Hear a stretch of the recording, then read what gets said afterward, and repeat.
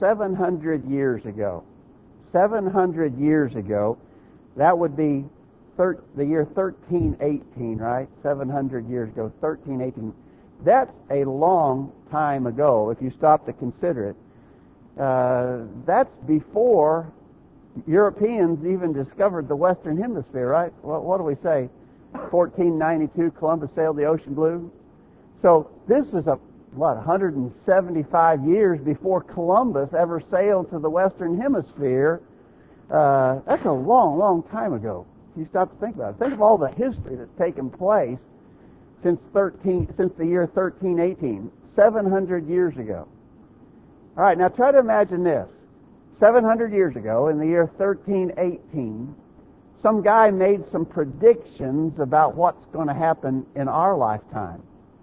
Some guy predicted back in the year 1318, before Columbus ever sailed to the New World, in 1318, some guy made a prediction about something that was going to happen in politics. Maybe he predicted that a successful businessman would become the president of a powerful nation in North America. I mean, the United States didn't even exist back then, of course. But he predicts something, and you can see in his prediction that he's clearly talking about Donald Trump will be the President of the United States of America. How would he know that 700 years ago?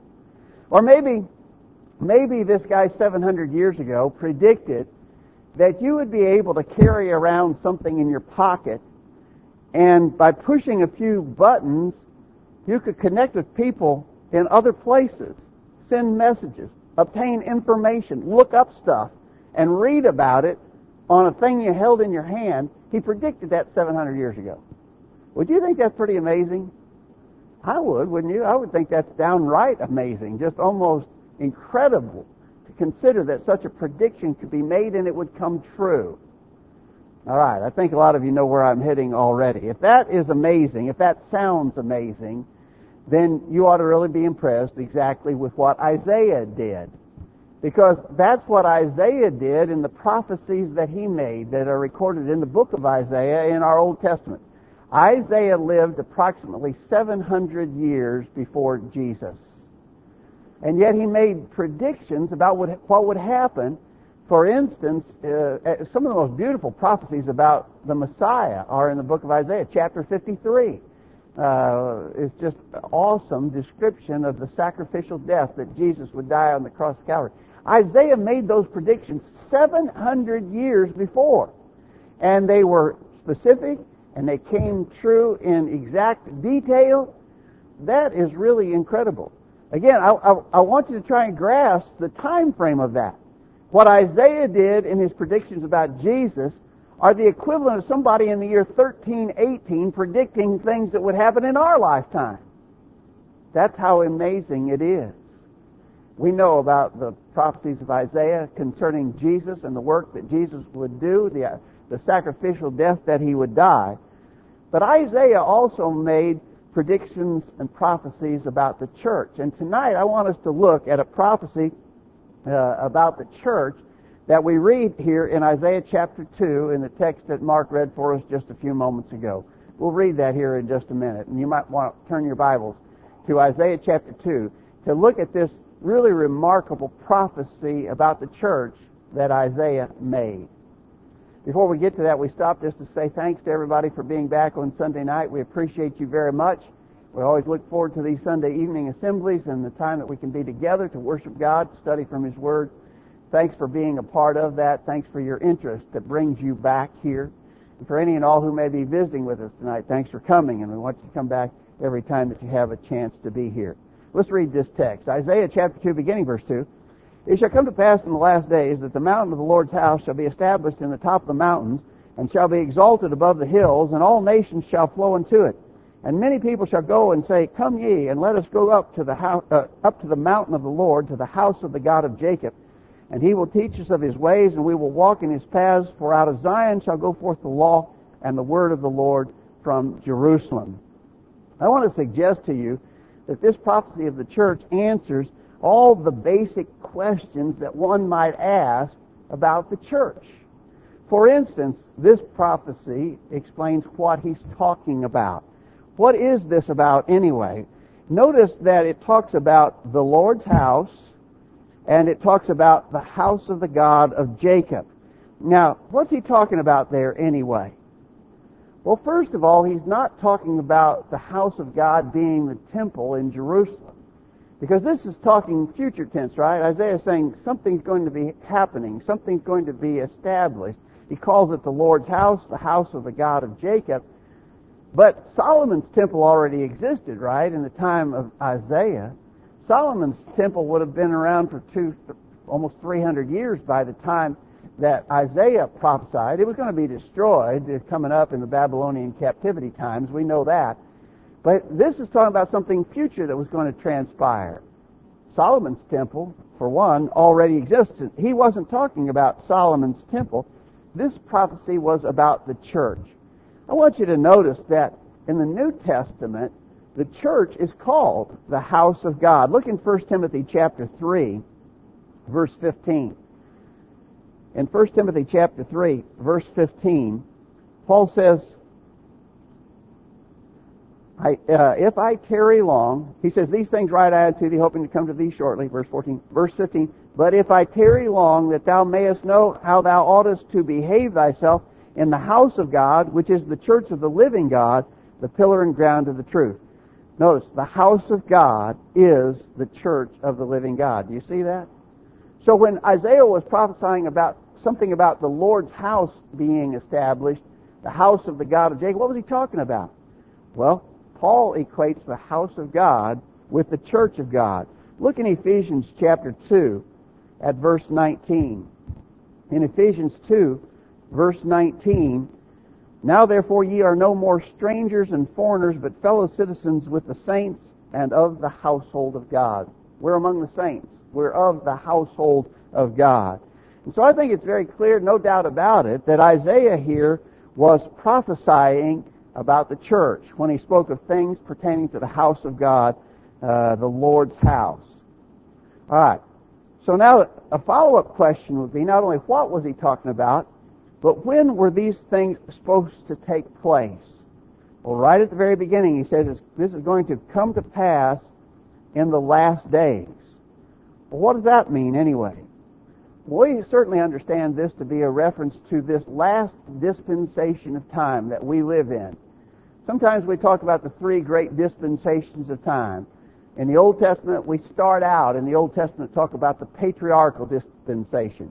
And in that time, God spoke directly to the patriarchs or heads of families. And so we see God speaking directly to Noah. We see God speaking directly to Abraham, Isaac, and Jacob.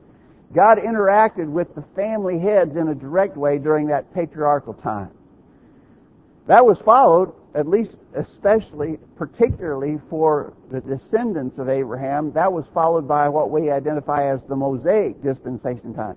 And for those descendants of Abraham, God gave a specific law through Moses on Mount Sinai. We often refer to that as the Mosaic dispensation. But now we live under the Christian age. We live in the Christian dispensation. A little bit of background may help us on this. Let's go to Acts chapter 2. In Acts chapter 2, you remember the scene there. Day of Pentecost. The apostles, we're going to talk a little bit more about this in a minute, but the apostles were empowered by the Holy Spirit to speak in tongues. You remember how that all took place. And so as they are speaking in tongues, the Holy Spirit is empowering them to speak in tongues.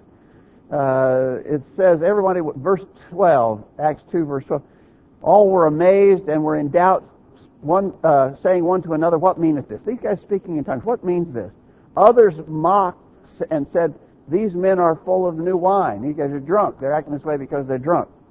Verse 14, but Peter, standing up with the 11, lifted up his voice and said unto them, ye men of Judea, and all ye that dwell at Jerusalem, be this known unto you, and hearken to my word. For these are not drunken, as ye suppose, seeing it is but the third hour of the day. But this is that which was spoken by the prophet Joel. It'll come to pass in the last days, saith the Lord, I will pour out my Spirit upon all flesh, and your sons and your daughters shall prophesy, and your young men shall see visions, and your old men shall dream dreams. And on my servants and on my handmaidens I will pour out in those days of my Spirit, and they shall prophesy. And I will show wonders in the heaven above and signs in the earth beneath, blood and fire and vapor of smoke. The sun shall be turned into darkness and the moon into blood before the great and notable day of the Lord come. And it shall come to pass that whosoever shall call on the name of the Lord shall be saved. I want you to especially notice there that Peter says, verse 16, this is that. What's happening here? We're speaking in tongues, this empowering of the Holy Spirit. What's going on here? Peter's answering that. He says, this that you're seeing, this that's taking place right now here on the day of Pentecost in Jerusalem, this is that which was spoken of by the prophet of Joel. Well, what did Joel say? Joel said, verse 17, so he then quotes Joel, it will come to pass in the last days, saith God, and then he goes on with that prophecy that we just read. Joel said that these things would take place in the last days. Peter said, this is what Joel was talking about. So what does Peter say then? What was the time frame in which this was taking place? Last days. Last days, right? We would say in this Christian age or in this Christian dispensation. And so Isaiah, in our text, was prophesying something about God's house, the establishment of God's house, which is the church, and he said it would take place in the last days. Acts chapter 2, day of Pentecost, Peter said, these are the last days, and this is fulfillment of that sort of thing. So, we have an answer to when it would happen. The church would be established in the last days. But also in this prophecy of Isaiah, we have information about where it would take place. Notice, out of Zion shall go forth the law and the word of the Lord from Jerusalem. And so Jerusalem is identified as where this would happen. That's kind of interesting because Jerusalem, although it was a significant city in the time, it wasn't considered a major city, the most major city of the world at least. Certainly Rome would have been a more significant place to start a big movement. Maybe Athens in Greece or some other place like that. But Isaiah, 700 years beforehand, said, no, this is all going to take place. It's going to start at Jerusalem. Well, again, we know that that is exactly what did happen concerning the establishment of the church. Look in Luke chapter 24. In Luke chapter 24, beginning at verse 46, Jesus said to his apostles, thus it is written, and thus it behooved Christ to suffer and to rise from the dead the third day, and that repentance and remission of sins should be preached in his name among all nations, beginning at Jerusalem. And ye are witnesses of these things. And behold, I send the promise of my Father upon you, but tarry ye in the city of Jerusalem until ye be endued with power from on high. Well, Luke recorded those instructions from Jesus not only there, but when we get to Acts chapter 1, some of that same thing is repeated. Same author, Luke. Look in Acts chapter 1, verse 4. Being assembled together with them, commanded them that they should not depart from Jerusalem, but wait for the promise of the Father, which, saith he, ye have heard of me. For John truly baptized with water, but ye shall be baptized with the Holy Ghost not many days hence. Stay in Jerusalem. This is going to take place in Jerusalem. Go right over to chapter 2. In chapter 2, at verse 1, when the day of Pentecost was fully come, they were all with one accord in one place, and suddenly there came a sound from heaven as a rushing mighty wind, and it filled all the house where they were sitting. And there appeared unto them cloven tongues like as of fire, and it sat upon each of them. And they were all filled with the Holy Ghost and began to speak with other tongues as the Spirit gave them utterance. Well, there you have it. Right? Isaiah was right. He said it's going to take place. The word of the Lord is going to be sent out from Jerusalem. This is all going to begin at Jerusalem. It's going to be the establishment of the Lord's house, His church. This is going to happen in the last days. It's going to start in Jerusalem. It all fits, doesn't it? Isaiah, 700 years beforehand, was predicting these things exactly. All right. Well, a subsequent question would be, who? Who would enter into God's house, the church? Well, he says that all nations shall flow unto it. That's kind of interesting. All nations will flow into this house of God that's going to be established in the last days, starting in the city of Jerusalem. All nations will flow to it. That wasn't the case under the Old Testament, as you're well aware. Under the Old Testament law of Moses, Gentiles were forbidden to be in the area of the temple of God. In Jerusalem even, in the time of Christ, there was an outer court beyond the walls of the temple grounds that was called the court of the Gentiles. Gentiles weren't allowed to enter even to the temple grounds, much less approach the temple itself. They weren't allowed to enter the temple grounds. The temple was surrounded, and beyond that was the court of the Gentiles. And the court of the Gentiles was separated from the temple grounds by a wall, a stone wall, 4.5 feet tall, surrounded the side of the temple. Gentiles weren't allowed to cross that. In fact, there were signs posted warning Gentiles in both the Greek language and the Latin language, you cross this wall, you're subject to death. There was a wall between the Gentiles and the Jews. It's interesting that Paul mentions that in Ephesians chapter 2. In Ephesians chapter 2, verse 13, but now in Christ Jesus, ye who were sometimes far off are made nigh by the blood of Christ. For he is our peace, who have made both one, and have broken down the middle wall of partition between us. A lot of commentators think that when he spoke of that middle wall of partition, he may have been alluding to this wall that surrounded the temple grounds, and the Gentiles couldn't come across. There were signs warning, you come across this wall, you'd be subject to death. There's no such wall now. All nations can flow into this house of God. That's really a significant thing for us in particular. We're not physical Jews, right? We're Gentiles. But the fact that that middle wall of partition has been broken down, we're not excluded now from the house of God. We're invited to come in fact. All nations will flow into it. Pretty amazing that Isaiah would have made that prediction, because Isaiah lived under a time when that wasn't the case at all. Other nations were excluded. Other nations were not the people of God.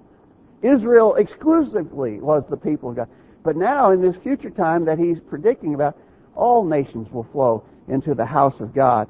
That's really amazing, and it's also something for us to be particularly thankful about. We could also ask, why was this going to happen? Why would... This is really describing a whole new system of things, right? Isaiah's 700 years before it happened, Isaiah is saying the old system is going to be taken away, and a whole new system is going to take its place. Why was that needed? Why was a new system needed? Well, I think that's emphasized right here when he talks about we will walk in his paths. This new system was essential so that men could be right with God and walk in his way. We know, of course, that men can't direct their own steps. Jeremiah said in Jeremiah 10:23, it's not in man that walketh to direct his steps. We're just not capable of figuring it out on our own. But we also know that that Old Testament law of Moses wasn't the perfect solution to the problem. In Hebrews chapter 8, beginning verse 8, the Hebrew writer says, finding fault with them, he said, behold, the days come, saith the Lord, when I will make a new covenant with the house of Israel and with the house of Judah, not according to the covenant that I made with their fathers in the day that I took them by the hand to lead them out of the land of Egypt, because they continued not in my covenant, and I regarded them not, saith the Lord. So, the Hebrew writer quotes Jeremiah and says there's a new day coming, and a new covenant is going to be established. The reason being is the old covenant wasn't perfect. The old covenant didn't accomplish everything that man needed. What man needed was a way to know and walk in the paths of God. And that was going to be accomplished when this church was established, the house of God was going to be established, and men would have the opportunity to be in fellowship with God and walk in his ways. Well, Isaiah's right on, isn't he? 700 years before the fact, he's hitting his marks exactly. What, when, where, who, why. And then finally, this prophecy of Isaiah answers the question about how this was all going to take place. And it involves people saying, come ye, and let us go up to the mountain of the Lord. And so, the idea that Isaiah is presenting here is that of an open invitation. Everybody's invited to come. There's an open invitation, but there's a requirement that people take personal initiative in order to access the benefits. The invitation is there. But you've got to say, come on, come with me. Let's go up to the mountain of the Lord. So again, open invitation, but you've got to do something about it. And of course, that idea is just repeated over and over again. Even in the New Testament especially, we see the idea that salvation is possible, it's available, but you have to act in order to have it. And a well-known invitation along that lines is what Jesus said in Matthew chapter 11, verse 28. Come unto me, all ye that labor and are heavy laden, and I will give you rest. Take my yoke upon you and learn of me, for I am meek and lowly in heart, and ye shall find rest unto your souls. For my yoke is easy, and my burden is light. Even in that invitation, that well-known invitation that Jesus extended there, He invites everyone to come, but it's upon us to respond. We have to come. He will take the burden that we can't carry, but we have to take His burden that's easy and light. And so we get the idea that Isaiah was saying effectively the same thing here. You're going to be able to come to the house of God if you take the initiative. Come, let us go up to the mountain of the Lord. And so, again, we see all the answers there in those couple of short verses in Isaiah's amazing prophecy about the church. What would it be? It would be the church, right? The house of God, clearly synonymous with the church. It would start in the last days. Those last days began after Jesus died on the cross and nailed the Old Testament law of Moses to the cross. We now live under the final dispensation of time, the Christian age, the last days. So it would be the church in the last days, beginning at Jerusalem. Everybody can come so that you can walk with God, but you have to respond to His invitation. It's pretty neat that Isaiah had all of that in this one simple prophecy about the church. We now live in that time. We are the beneficiaries of this eternal plan that God had through the church for our spiritual well-being and ultimate salvation. It's an amazing thing. We maybe, I think almost certainly, take it too much for granted. Are you grateful for the church that the Lord established? Are you glad that God had such a plan and brought it to fruition, and that we now live in the time of the fulfillment of all of these things? Everything that even a great prophet like Isaiah could only see in a shadowy sense by prophecy, it's all come to pass. We see it fitting exactly according to the predictions that were made, and now we have it here for us to enjoy and to benefit from. It's an amazing thing. We should be grateful. What's your situation? As we were saying, Isaiah predicted it. It's been repeated over and over again. There's an open invitation to all who want to come to be a part of God's household. But you have to respond. Have you responded to that invitation? Are you a Christian? Have you obeyed that gospel plan of salvation? If not, we hope you'll make that decision to do so. If you're a Christian already and you need the prayers of the saints, let us know. We'd be glad to pray with you and for you. How can we help? Let us know while we stand and sing.